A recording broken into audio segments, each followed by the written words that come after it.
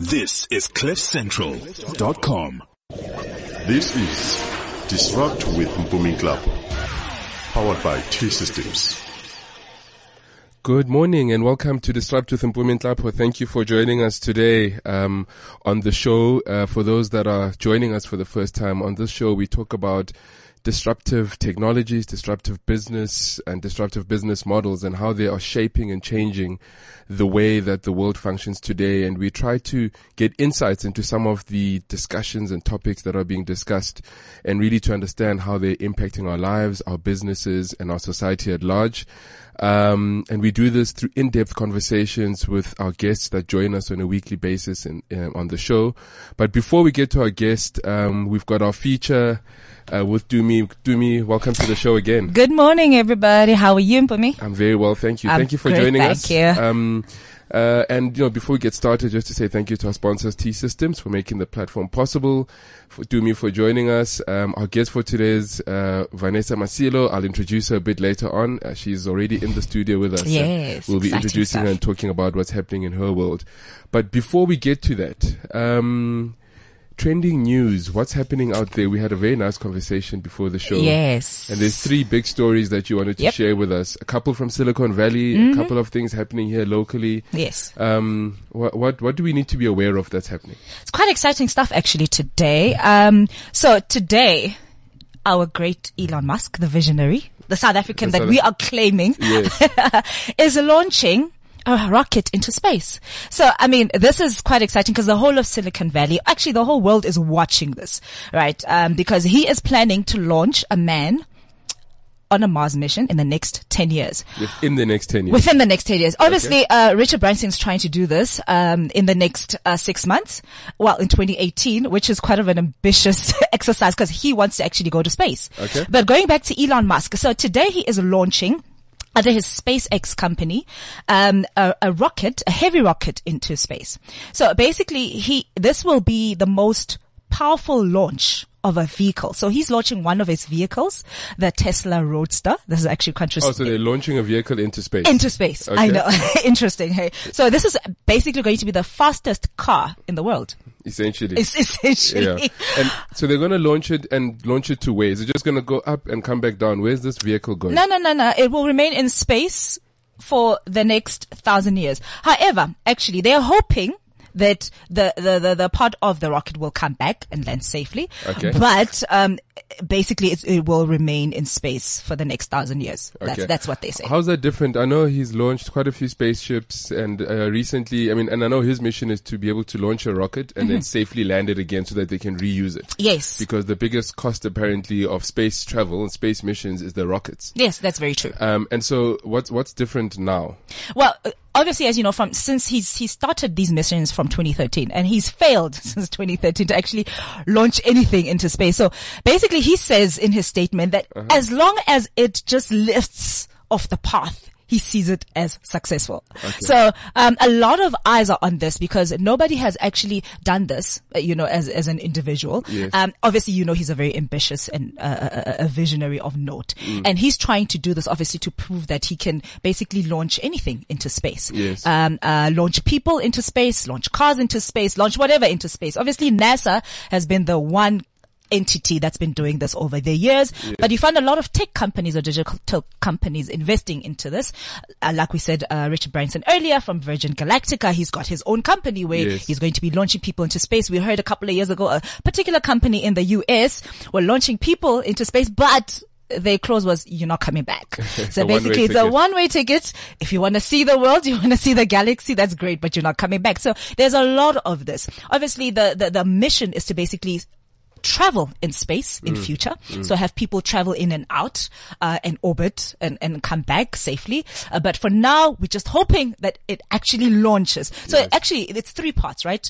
So there's 3 parts to this space rocket or that he has. The first phase stage of the launch will be 2 parts. So the rocket will split into 2 parts. Okay. And then the third part of the rocket will actually launch with the car into space. I see. So all eyes on this. There was a press conference that was held. Jeff Bezos is also looking at this. The likes of Microsoft, Bill Gates are looking at this. Obviously, everybody's looking at it from a perspective that if this is successful, they will like to actually partner with Elon Musk on this. So, I mean, for us, it's a big thing. Obviously, it's a great South African story from a South African person, Certainly. but it's also a big thing for technology, because he invests quite a lot of money. I mean, if you remember what he did, he took 100 million of his, after he sold his first company and then put it into actually SpaceX. So this is a big investment for him, and he is not stopping until he makes sure that he gets it right. So that's the big story right now in the world with regards to Elon Musk. Okay. And the I mean, I just want to make a comment there. launch, You know, yes. what I do know is that the big thing for Elon Musk with all the stuff that he does is really to say, I mean, there's no such thing as a failure. So obviously there's lessons learned incrementally in everything he does, but also a lot of the new technology, because, you know, to do this type of thing that hasn't been done before, you kind of need to invent stuff yourself to make it work. And fail. So, you know, if you look at what they've done now with, you know, they're into the energy space, into the solar energy space, they're into, you know, these massive batteries that are running cities in Australia. And essentially what they're doing is they're taking all of the learnings that they've had through, you know, the space endeavor and all the new tech that they develop from that perspective, and they actually bring it into everyday, whether it's the new car, the electric car, and making them more efficient, making them, you know, drive for longer range, whether it's their new battery power. So I think it's quite exciting, the fact that even if they don't in our lifetime manage to, you know, populate Mars, but I think the lessons learned and the new technologies that will be developed within that process is actually what's going to make the biggest difference to our lives in our lifetime. So fantastic. One to watch. Yeah, I mean, if you look at it from, which will lead into our next story, how to make sure that we have vehicles or modes of transport that are driverless. So self-driving, electric, obviously green. Yes. Entities or cars or objects that you can basically use to travel anywhere without being limited to a road. I mean, we have seen videos where you find that a lot of these flying cars or flying trains or flying buses are all up in the air. And this is basically according to if you look at organizations like the World Economic Forum, which we were talking about the other day, but you're talking to Microsoft, you're talking to the Amazons. This is a reality in the next 20 years. So you will not be able, or you will not need to drive a car over the next 20 years because somebody else will drive it, which leads up to our machine. next, machine, artificial intelligence, right? A robot will be driving your car. Our next story. Yes. Moving on. Uber versus Waymo. So basically, as you know, Waymo is a Google company that was founded way back in 2009. Okay. And then recently in 2016, they became independent. And Waymo basically are manufacturing self-driving cars. Right? Okay. They're actually currently in Phoenix, Arizona in the States doing a POC where people can actually raise up their hands and say, guys, I want to actually become a test subject for your self-driving cars. Okay. However, they've done a lot of, pre-POCs before then, actually years worth of that. And what they've basically done is they are launching cars on the road right now that drive themselves. So they don't need a driver. And, you basically put in your location. So this is where I want to go. And they will just, you know, get you to that place, safely.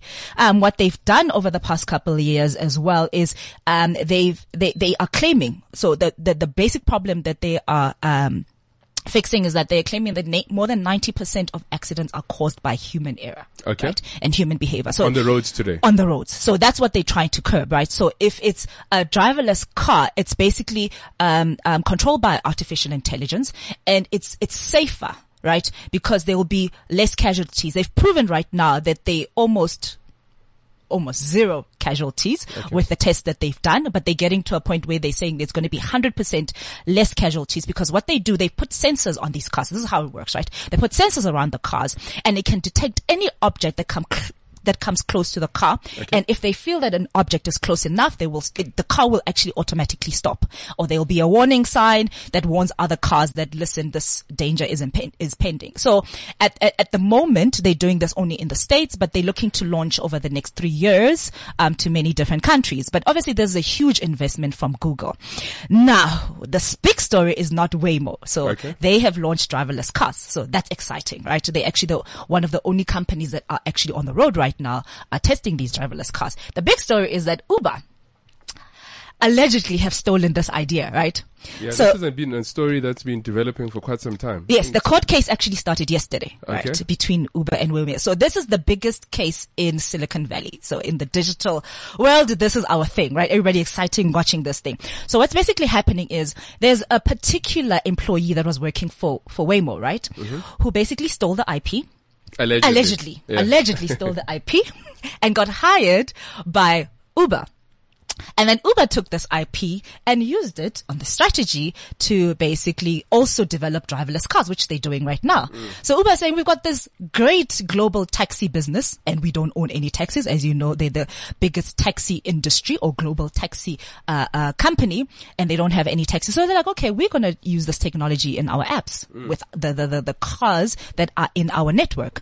And we're going to make sure that they are driverless as well. Right. So they're using and testing this this technology now. Now, the biggest issue was the employee that was working for Waymo that left and started his own company, was bought by Uber, and then they used his technology to basically develop this.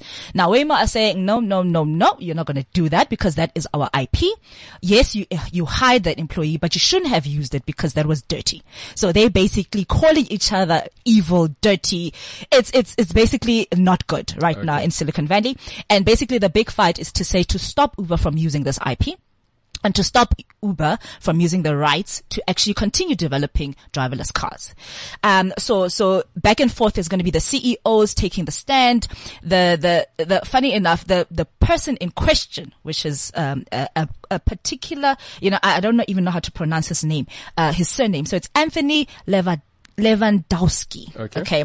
Anthony basically will not be part of the court case because they've ruled out that they've said that he's not actually the issue.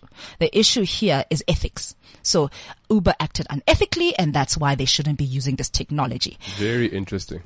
However, this brings up, you're a tech guy, you're a legend, in this game. You know that, right?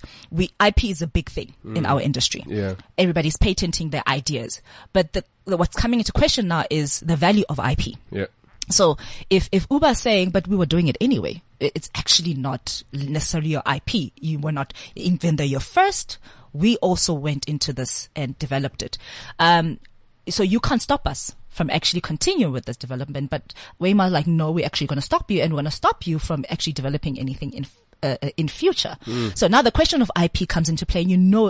Silicon Valley is huge on this. So everybody, that's why they're having their eyes on this, because wherever this court case goes will determine the future of the whole intellectual property, and patent, world in Silicon Valley, or in technology altogether in the world. So that's why it's such a big story. And I think it's also big because there's a lot of name calling back and forth and unethical business. And we know Uber, right? We know Uber has been going through a hard time. Well, it actually takes me back to a couple of years back. We had the big IP wars between Samsung and Apple.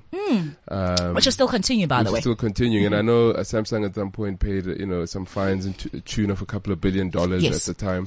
So, the message, I guess, for me is that, technology and what happens in the real life, in the real world, whether it's ethics, whether it's how you conduct business, they intertwine. So as much as we talk about artificial intelligence and all these fancy terms, to the extent that there's people involved, there's always going to be an aspect about, are we doing business in the correct way? Are we handling ourselves appropriately? And it's always interesting when these cases come about that we start to see the fabric of what makes up. These companies are two particular ones. I'm sure there's many other cases, maybe not to the same size, but that go through the same thing. Yeah. So it goes broader. So as we start to adopt technology, as we start to transform and disrupt the world that we work in, the aspect of people, the aspect of are we doing things correctly? The ethics is such a relevant thing that we can easily lose sight of. Yes. And that's why, Uber was in trouble, last year when those sexual harassment allegations came out and how they handled it. And they lost a lot of market share, which they managed to get back, over the past, year. Yeah. But they lost a lot of market share because they were not ethical.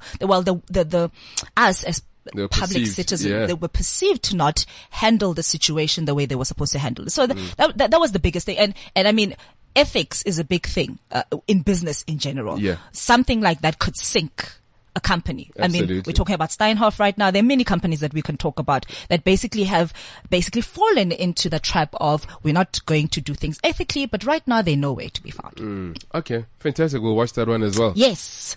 So our last headline for today is about going back to cryptocurrencies, right? We've talked about cryptocurrencies, blockchain. I'm still investigating. A friend of mine thinks it's all gambling, and it still remains to be seen. So as we know, everybody's talking about cryptocurrency, investing in exchanges. BitPesa, is launching in South Africa in the next couple of months. Now, that's not the real story. Okay. Think about this. BitPesa is basically claiming that they are allowing companies to trade cross-border, right? Okay. Through using Bitcoin technology. Okay. Which is also a form of cryptocurrency. So they're currently operating in Uganda, Tanzania, Nigeria, and in multiple African countries, and in Luxembourg and the UK, and they're looking to extend into 10 markets. So they're currently in 10 markets now, but they're looking to extend their presence. So they want to come into South Africa. They're coming into South Africa. They don't want to come into South Africa. They're coming into South Africa. So look at this, right? The company has grown 24% month on month, not year on year. Month on month, right? And they're trading volumes of $10 million per month. So this is quite a big company, right? And they only founded in 2013. Fantastic. So it talks about right now, how quickly a company can grow from startup and in less than 5 years become a major player in the market. The big dispute here is, Bitcoin or cryptocurrencies are still unregulated. Now we've had debates about this to say, SARB, South African Reserve Bank, are looking at ways to basically incorporate cryptocurrencies or blockchain technology into the market, right? Yes. Into our currencies. Yes. Russia are leading the way and other developed countries in terms of doing this, but Africa has not really warmed up to this. So the biggest thing is, why would this company feel that they will be successful in South Africa in many different countries? Kenya has recently rejected them and saying that they're not going to entertain them, as much as there are other Kenyan companies that are actually using BitPesa, right? Okay. They're very successful, but the biggest issue is that they're unregulated still. Okay. So, and as you know, Bitcoin has been losing ground over the past couple of months. A significant market share has declined quite significantly. So we're looking at how do you regulate this industry with the fluctuations in price, right? How do you control it? Because you don't control it, right? It's a digital currency that you can't control. But I think the biggest thing is they're coming into South Africa and they're saying they're giving South African businesses the ability to be able to trade anywhere in the world, right? Without going through the regulatory processes effectively. Yes. So we haven't heard anything from the Reserve Bank about this, but they're not the only company that are looking to do this. We haven't heard anything from the Reserve Bank as yet, but we will be keeping our eye on them, on BitPesa. They are successful, as we know, but we're looking at to see if they will be successful in South Africa. They've been successful other countries in Africa, but will they actually make it in South Africa? And how much ground will they actually take or gain over the next couple of months after launch? So that is a big story that we're looking at right now. My view on this one is that it's not a case of if, it's a case of when. True. So the legislation and the, the governing authorities might not be ready right now, but, our cryptocurrencies, or blockchain technologies as a way of, managing cross-border transactions, is that going to become the new norm? I say absolutely. The question is only about when. There's going to be so much pressure. And how? Because also remember, there's just margins that are lost in between.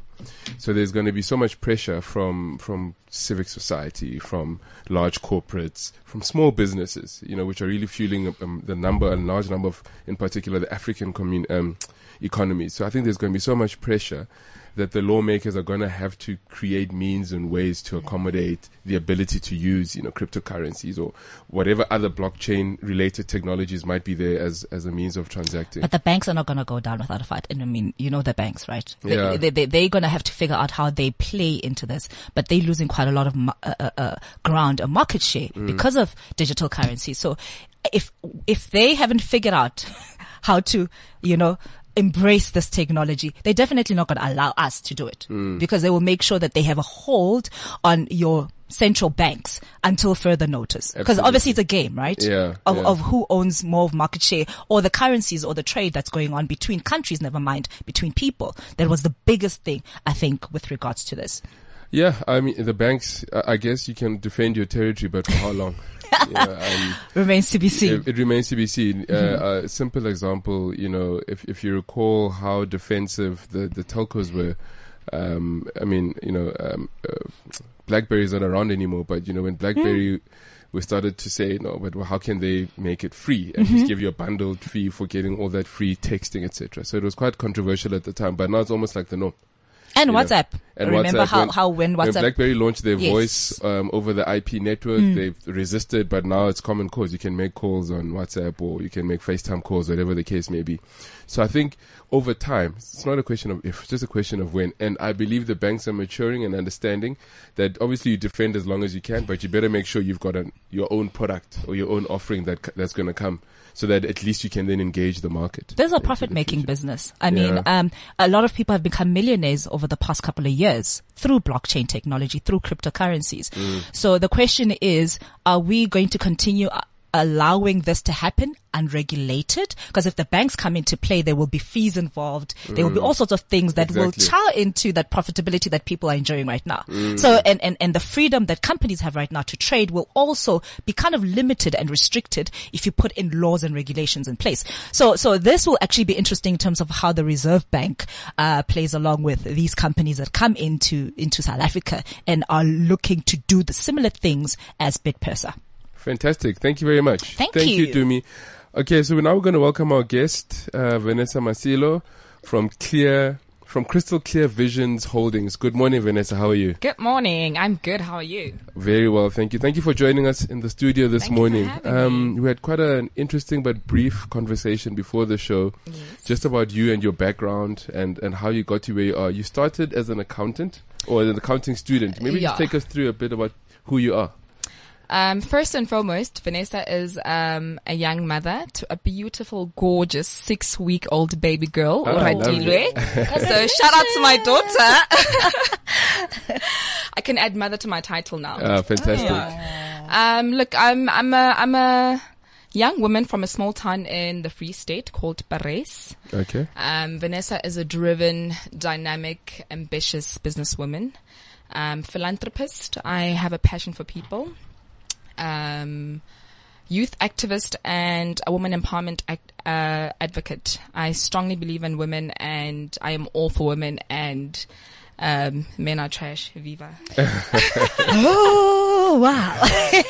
So let's talk a little bit then about how you've come to where I mean your business at the moment primarily you deal in the occupational health and safety space. Correct. And we're going to talk in depth about that. But you started off studying accounting in the Vaal, and then you've kind of you deviated from that. Look, yes, that's how I started. But I always tell people I was forced to study accounting, honestly, and that's why I didn't finish. I'm an accounting dropout. I left my degree with only just 2 modules left before I complete. So that just goes to show you how much I hated it.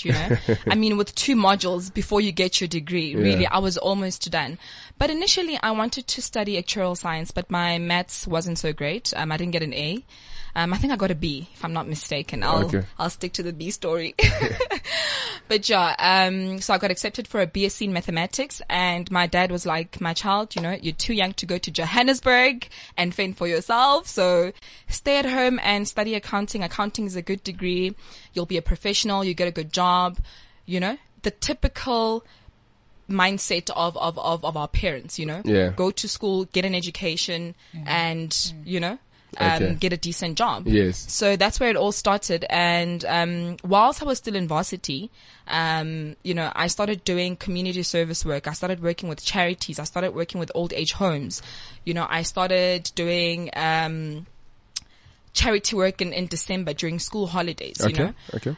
Over and above that, I grew up in a home where my parents are literally mom and dad to everyone. Most people in the community, so I grew up in a home where people would come in and knock and my parents would open their doors with open arms, So I grew up seeing my parents help people a lot.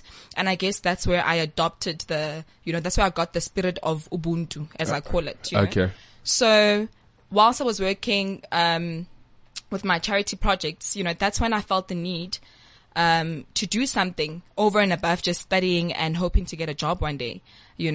I always say that my inability to make a difference in society crippled me. Because guys, to be honest, in order for you to help people, you need to be resourceful. Absolutely. If not have the resources. Absolutely. Yeah. And, I always listen to people say, no, you don't have to have money to help people. The kind of problems I want to solve need money. I'm talking free education. I'm talking skills development. I'm talking creating jobs. You need money to help people. And that's why I started my company. I was just a student thinking, how can I make extra cash? Because I'm tired of begging, people like Pumi, for example, guys, give me donations, and you promise me, and I'm tired of begging people. So I need to take this thing into my own hands because this is my passion. It's not your responsibility to understand why I feel the need to help people. Okay. So that's how I started my company back in varsity. Okay. And then, you were involved in the technology space at some stage, but for a very brief period, you said? Yes, I was involved in the technology space. I actually worked for an ICT company, 2 ICT companies. Okay. What were you doing there? I was project managing, small projects in the finance space because I have a finance background. I see. So shortly after I got my results in my final year, when I flunked the 2 modules, I decided, what? I need a gap year. I need to take time off taxation and accounting and economics, and I just need to breathe. Okay. So I took my chances and I applied for jobs, randomly in banks, in private sector companies. And to my surprise, I got callbacks, I had 3 interviews in January and I got 2 jobs and I was spoiled for choice. Fantastic. And you will not believe, the one job was actually a job at a bank to be a teller, and the one job was in an ICT company to do project management. And I took a chance and I took the job in the ICT company. And when I got there, the project I was supposed to manage was a finance project. So because of my accounting background, and it actually tied very nicely together. So through working for those ICT companies, I kind of fell in love with ICT. Okay. But I understood that, look, you need to be knowledgeable. Yes. You can't take your chances in that space. Yes, yes. So what I then did was I identified opportunities, I identified the right people, and I collaborated with the right people. Okay. To grow that side of your business. To grow that side of my business. Okay. Or rather to establish that side of business. Okay. So I saw an opportunity, I knew the right people, I spoke to the right people, and we worked together to establish KKV ICT. And look, we did a couple of projects here and there. But like I said, with ICT, you need to be very knowledgeable and skilled. And I never studied anything in IT, so I don't think I was going to thrive anyway. Hence, I parked the bus a bit. Okay. Look, but I'm an opportunist, and I always say that should an opportunity arise in future, I'll definitely grab it with 2 hands. Fantastic. Anything that has money, I'm there. So then, you said then you stumbled upon what is now the biggest part of your business. Correct. Which is occupational health and safety. Occupational health and safety. Yeah. Yes. So let me take you back to when I started. So I started out supplying cleaning materials. Okay. I started out supplying cleaning materials and cleaning products. Okay. So Crystal Clear Visions. The Crystal Clear part spoke to the product at the time. Okay. So, with cleaning materials and cleaning product, your company name has to almost, it needs to make sense. You need to sell the product before the person actually knows what you're doing. Yes. So the Crystal Clear part spoke to crystal clear, clean, spick and span clean products, the cleaning parts. And the Visions part, was a personal thing. It described Vanessa as an individual, as a business person. I'm a visionary. So I thought, okay, Crystal Clear Visions. It might not make sense to people, but 5 years down the line, when I'm a multi-millionaire, billionaire, actually, they'll understand. Okay. So, I started out supplying cleaning materials to stationery to office furniture to PPE, personal protective equipment, your gumboots, your overalls, your safety hats. Yes. And through my engagements with my clients I was supplying to, they always used to ask me, do you have safety officers? Do you have safety officers, And I'm a very inquisitive person by nature, and I felt like, okay, no, if people keep on asking me about these safety officers, clearly there's a need for these safety officers. Absolutely. Let me do my research and see what it is that, And at the time I had a partner I was working with who was, she actually had a bit of safety background, and she was like, yeah, V, why don't we establish, this unit, And that's when I established the OHS unit. Okay. And I started offering it as an extra, as an add-on. Over and above supplying the PPE, I would also tell my clients, look, if you need a safety officer, I've got the services, I've got the people, and believe it or not, they started using my services. And that's how I established the division in the company. Okay. And that's how I started taking it seriously because of the demand. And then you went on to study it as well. Yes. Today it's the biggest revenue maker in my company. Okay. And, when you start seeing the success and when you start seeing that something is working, you then take it seriously, and I'm all for education. I might be an accounting dropout, but, I always say to young people, if an opportunity arises for you in the entrepreneurial space, if the entrepreneurial bug bites you, put it on hold a little bit longer, finish your studies, don't let successful dropouts like Vanessa and Steve Jobs make you think that education is not important, education is really important. So over and above seeing the money side of the business, I felt I needed to have a formal education, I needed to study it and understand it, holistically and fully, and not just rely on managers and professionals in the space to come into my company and occupy the space, I need to be able to sit in a meeting and be able to brief the client and not rely on my OHS manager to, Absolutely. to own the space. Absolutely. So I actually studied it, at UCT. I did a short course on it, and it wasn't easy at all. But, I'm proud of myself. I started something and I finished it. Yeah. And yeah. So let's talk about, the importance of OHS. We were talking earlier about, the bridge that collapsed on the M1. There was that other building in the south of Johannesburg that also collapsed. And there's been a few other examples. And that's the space that you guys play in. Am I correct? Correct. Look, protecting the health and safety of employees and the public at large is our main priority. Yes. We can't just allow the public or even employees, to be affected by clients' activities simply because there's a target that needs to be made, money needs to be made, budgets need to be spent, At the end of the day, these people working on site are fathers, they're mothers, they're heading families, and, they're human beings. Yes. So it's very important that over and above the money aspect, we look at the health and safety of employees, and we acknowledge that the industries and the environments they're working in are quite hazardous. They're quite dangerous. Yes. And should there be any possible hazards that might arise, we need to make sure that we mitigate the risks as soon as possible, and we create and we put measures in place that ensure that everyone is protected. And at the end of the day, you as the client walk away with your money, and your employees also walk away with their lives. Yes. Basically. Yeah. And has that space evolved? You've just entered it. You've been a few years. Have you seen it evolving? I asked you earlier on about, is technology playing a big role in that space? What are you seeing at the moment?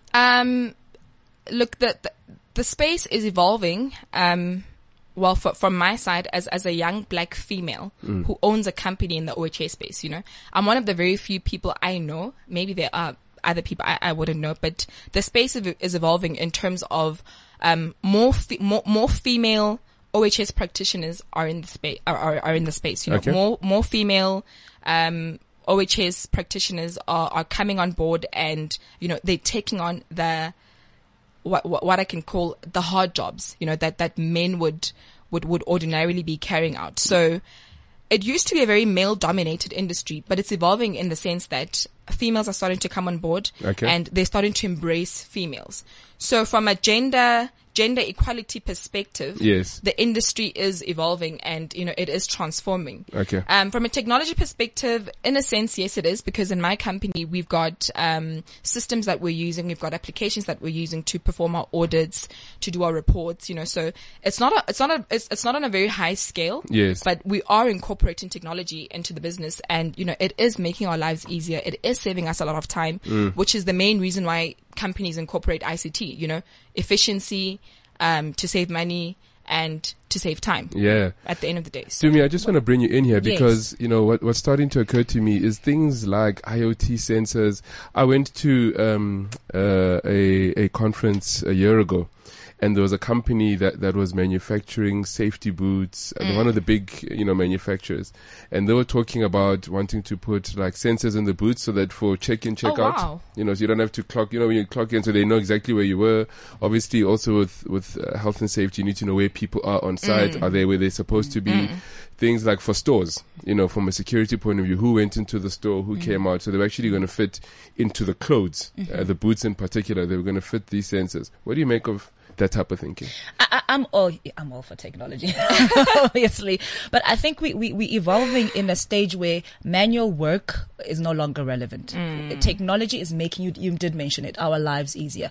And I love the fact that you're actually passionate about it. You're passionate about making sure, and you studied it. And I don't want you to be saying drop out anymore because you're still studying and you continue to study. Yes, but anyway, for me, I feel it's a big thing in that safety is the number one thing that every company, I've worked with a number of companies and multinationals. Safety is the number one thing that they're concerned about, whether they're in that industry or not. Yes. So you're talking about every single industry, mining, whether it's accounting firms, anything. As long as you reside in a building, you actually need to take safety and prioritize and it. prioritize it. So for me, if you're looking at sensors, right?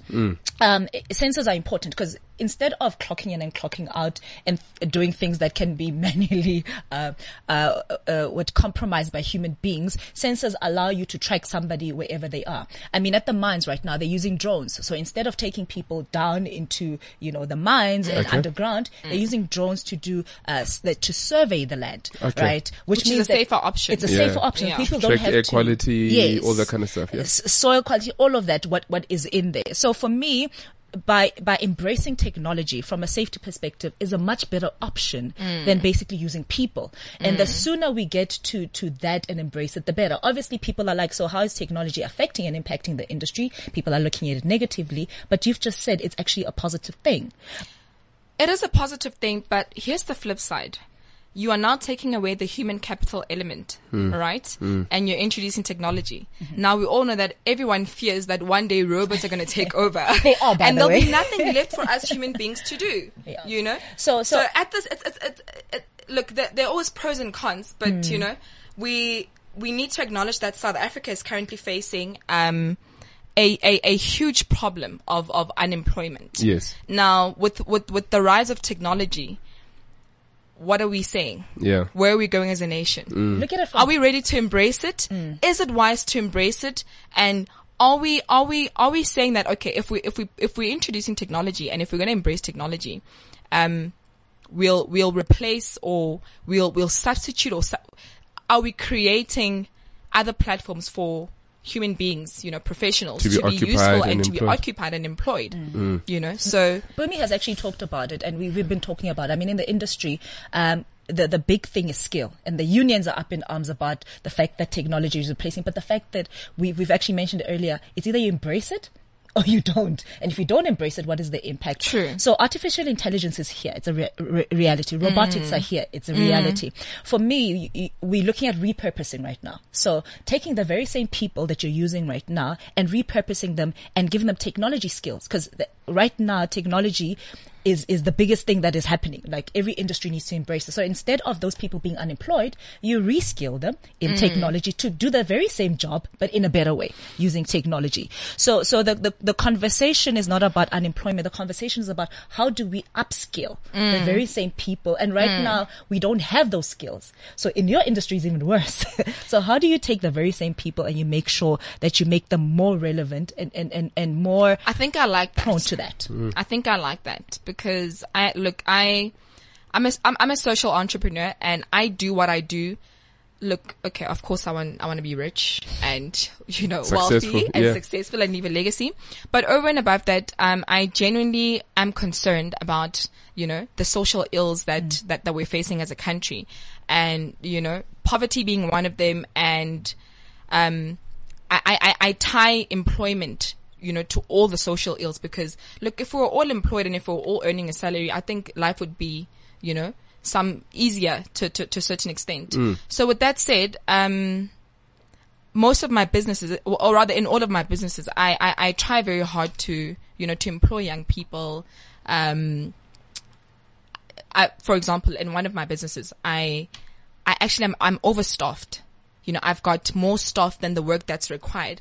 But because I'm a social entrepreneur, I think to myself, look, we need to create employment for people. We can't rely on government. We can't rely on private sector. Entrepreneurs are problem solvers, and one of the main problems we need to solve is the unemployment rate, So I embrace technology, but at the same time, I still say you've got concerns. I've got concerns, And to be honest with you, your concerns are valid. It's not just you. It's a conversation that comes up with every guest we have on the show. We kind of at some point get into that discussion. And the reality is that it's one of those things that we have very little control over. What I mean is that, things are moving at such a rate. I mean, we spoke earlier that we now want to launch a car into space. We want to launch people to Mars. We want to go colonize Mars, etc. So, the rate at which these things are developing and evolving is rapid. And I think the aspect for us is how do we create space for ourselves within that, so that we can still be employed, so that we can still do meaningful work, because that's another very important factor, is that is the work that we continue to do. Is it meaningful? Is it enriching? Is it going to help us grow our economy, or is it just going to be like kind of hand to mouth type of work? Yeah. So, but I just want to now get into one of your other businesses that you're doing, which is you're about to start manufacturing in the Free State. Yes, correct. And it's part of, I think, your social entrepreneurship thinking. Yes. Tell us a little bit about that. That is an exciting project. You can see my face lights up when I talk about it. It's an exciting project. I'm launching in 2 weeks. The date is not confirmed yet. I'm launching in 2 weeks. But look, it's one project that I always say, this is, I'm at my proudest moment right now, I'm at my proudest moment because I'm hitting, all birds with one stone, not two birds, but every single bird there is out there, I'm hitting with one stone, I'm solving, social ills, I'm creating employment, I'm giving hope to young African kids, I'm just, look, this project is it's very close to my heart. Can we talk about it? Yes. Okay, sure. Yes, Please. I just wanted to express that. She's very passionate.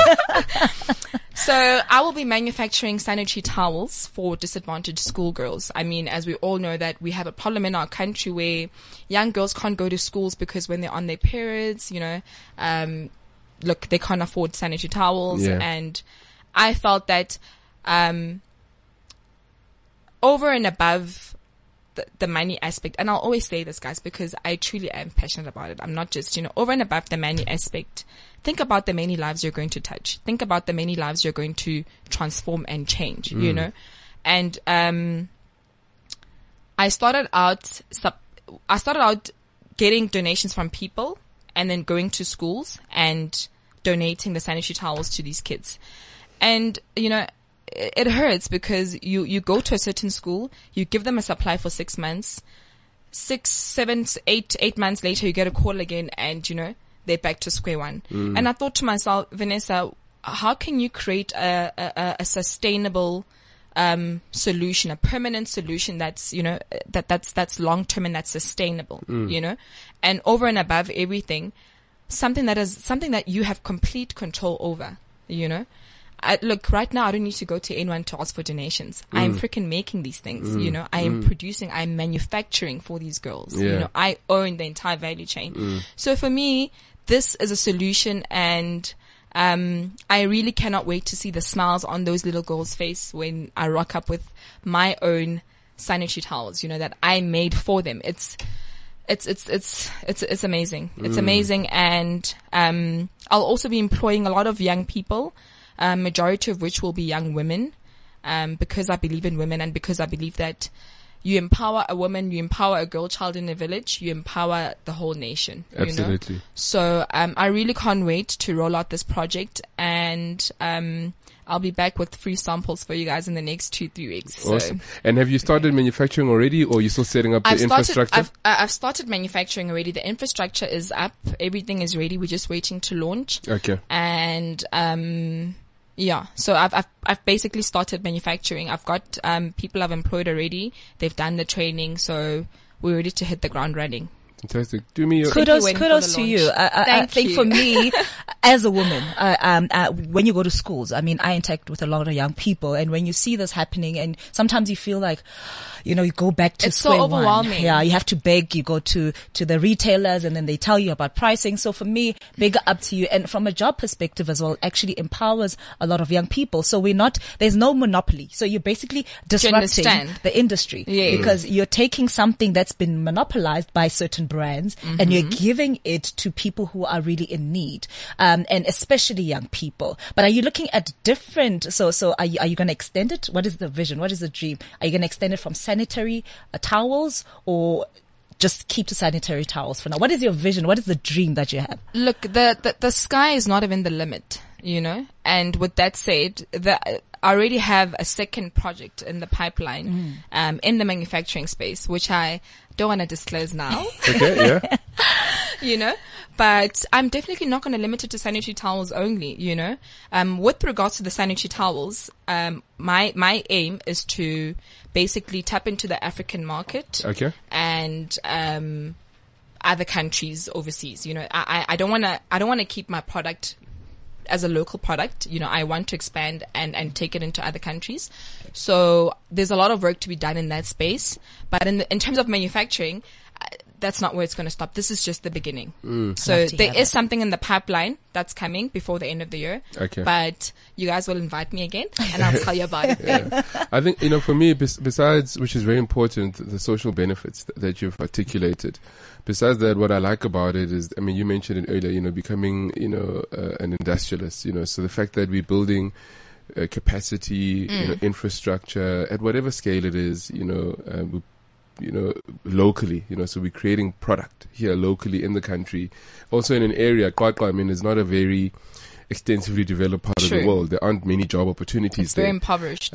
So to be able to create also, you know, alternative routes for people in that area, you know, that model, if we can replicate it on scale across the country. You can and for women. Of course. You can have a really big impact in terms of shaping the economy going forward. And over and above, you know, the project itself, guys, we're talking skills development. You know, the women who'll be working in my factory, look, whether or not I'm there, I exist, I die, my project fails, they'll have a skill that they can use for the rest of their lives, you know. And I think that's the greatest gift you can ever give to a human being, the ability to fend for oneself and to work and, you know, to provide for themselves. Yeah. So for me, that's really amazing. You know, I mean, even if I was creating a 3-month or 6-month contract for them, at the end of the day, you walk away with a skill that you can knock on the next door and say, I have this, you know. So I'm trying to give hope to women who have lost hope, women who are dropouts, you know, women who never got the opportunity to even get to high school, you know, women who are heading they call them child-headed households, you know, women whose parents have died, you know, from HIV and AIDS, and from 11 years of age have had to take care of their siblings, you know. So I'm giving hope to those women, and I'm saying to them, we can do this, you know, we can do this. And the African dream is no longer the African dream. You know, it's a reality, and some of us are here. We're going to show you that it's possible. And as we rise, we're going to take you with. So it's like I said, this project just touches my heart in a way that no one can ever imagine. Yeah. So I'm definitely going to make a success of it. For the country and for the continent, you're doing a lot. You know, you're working in different spaces, but what brings it all together for you? You know, my vision is to work towards, more than anything, exposing young people, young business people, you know, to opportunities in Africa, to opportunities overseas, you know, because I believe that there's so much we can do. I feel like we're so focused on doing business locally that we fail to see that there's so many opportunities abroad. The problem with us, young South African entrepreneurs is that we fail to innovate. You know, We're focused on being the middleman. It's about where can I buy this product, rebrand it, and sell it to the next person. Nobody wants to make something. Nobody wants to think outside of the box. Look, no idea is new. We are all just reinventing the wheel. I'm not the first person to come up with sanitary towels, but I'm the first person to say, okay, instead of buying Chinese sanitary towels overseas and rebranding, let me make it from scratch. Let me learn the skill. You know, let me start something from scratch, build it and own it. So my vision is to expose young South African entrepreneurs and African entrepreneurs, you know, to opportunities abroad, but at the same time, inspire them and say, guys, let's invest time and energy and resources in research and development. You know, let's spend more time trying to find problems that we can create solutions for, you know, instead of just getting on the gravy train and trying to get that overnight success. And that, you know, let's try and move away from the tendering system and, you know, let's be hardcore real entrepreneurs. Let's make things. Let's create things, you know. There's Silicon Valley where things are created on a daily basis, you know, ideas come up. We need that in Africa. We need that in South Africa, to be precise. So for me, if I can see young South Africans, African entrepreneurs going out there and making things happen, I'll be happy, you know. If I can see another Vanessa having a head office in London, for crying out loud, that'll be awesome. That'll be fantastic, you know. We need to move away from the mindset that, look, we can only make it here at home. No. There's enough cake for all of us, and let's just be open-minded. Let's travel more. Let's invest in finding actual problems that need solutions.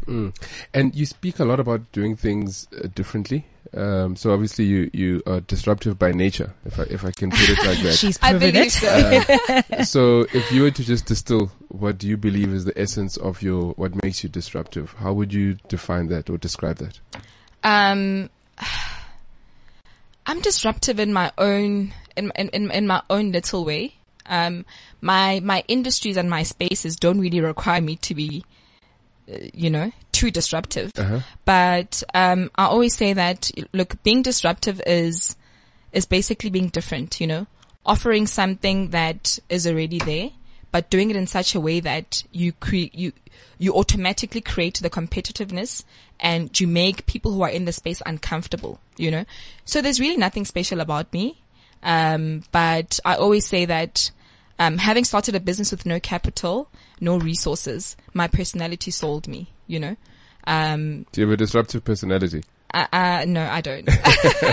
You know, my personality put me here, and I'm here because I could talk to people, you know, I could see myself as successful before I was successful. I walked the walk, I talked the talk before I was it. So, if you believe in yourself and if you see yourself there, and if you are not intimidated by people who are already there, you know, you will realize your dream. You will become it, you know. So that's how I was disruptive. You know, I was this young, small little girl who would go to all these events with all these big business people, rocked up with my cheap business cards, you know, spoke of dreams and ambitions and visions that I had. And, you know, I became it before I actually became it. So I think that's how I was disruptive in nature. And look, it worked for me, you Absolutely. know. I'm definitely inspired. Because I could run a business with no money, and when I started my business, I ran my business on credit. So I would come to you, sell a product to you, go to Dumi and say, Dumi, I've got this client, you know, this is how much they're willing to spend. Can you give me some sort of a credit arrangement? I'd get the products from her, sell them to you, get the money from you, pay her, use that profit, save it. And that's how I got to grow my business. So there was really nothing special about me. I didn't get any funding from anyone. I don't have rich parents, you know. All I had was a dream. I believed in it. I believed in myself. And I told myself, look, you've got the big personality. You can speak to people. You're not shy at all. So let the speaking work for you. You know? Fantastic. Thank you so much, Vanessa. Thank you for joining us. It was amazing talking to you, and thank you. And continue mentoring young women in your industry, because I want to see a lot of Vanessas running around. Will do. That was Vanessa Masilo joining us from Crystal Clear Visions Holdings company, focusing on the occupational health and safety space. about to launch a manufacturing company in the sanitary towel space and other products to come. So really, we've enjoyed having you with us on the show. Thank you on so Disrupt much, with guys. Mpumi. It was lovely. It's always nice talking. We typically, deal a lot with people about technology in the corporate space. So when we get entrepreneurs on the show, it's also quite energizing. It gives us a different perspective of what's happening in our country and on the continent as well. So thank you very much. Thank you, Vanessa. To our sponsors, T-Systems, once again, for making the platform available. A really great thank you. You can follow them on www.unoutsourced.co.za to find out more about T-Systems products and offerings and how they can support large corporates and even entrepreneurs in their ventures. Vanessa, your company, how do people follow you or get hold of you? I'm on all social media platforms. Instagram, Twitter, it's Vanessa_Masilo. And my business pages are on my Instagram page and my Twitter page. So, okay. Yeah. Cause they'll forget if I mention all of them. Not a problem. Thank you very much for joining us on Disrupt with Mpumi Nhlapo. Have a wonderful day. Thank you. This is Disrupt with Mpumi Nhlapo, powered by T-Systems. This is CliffCentral.com.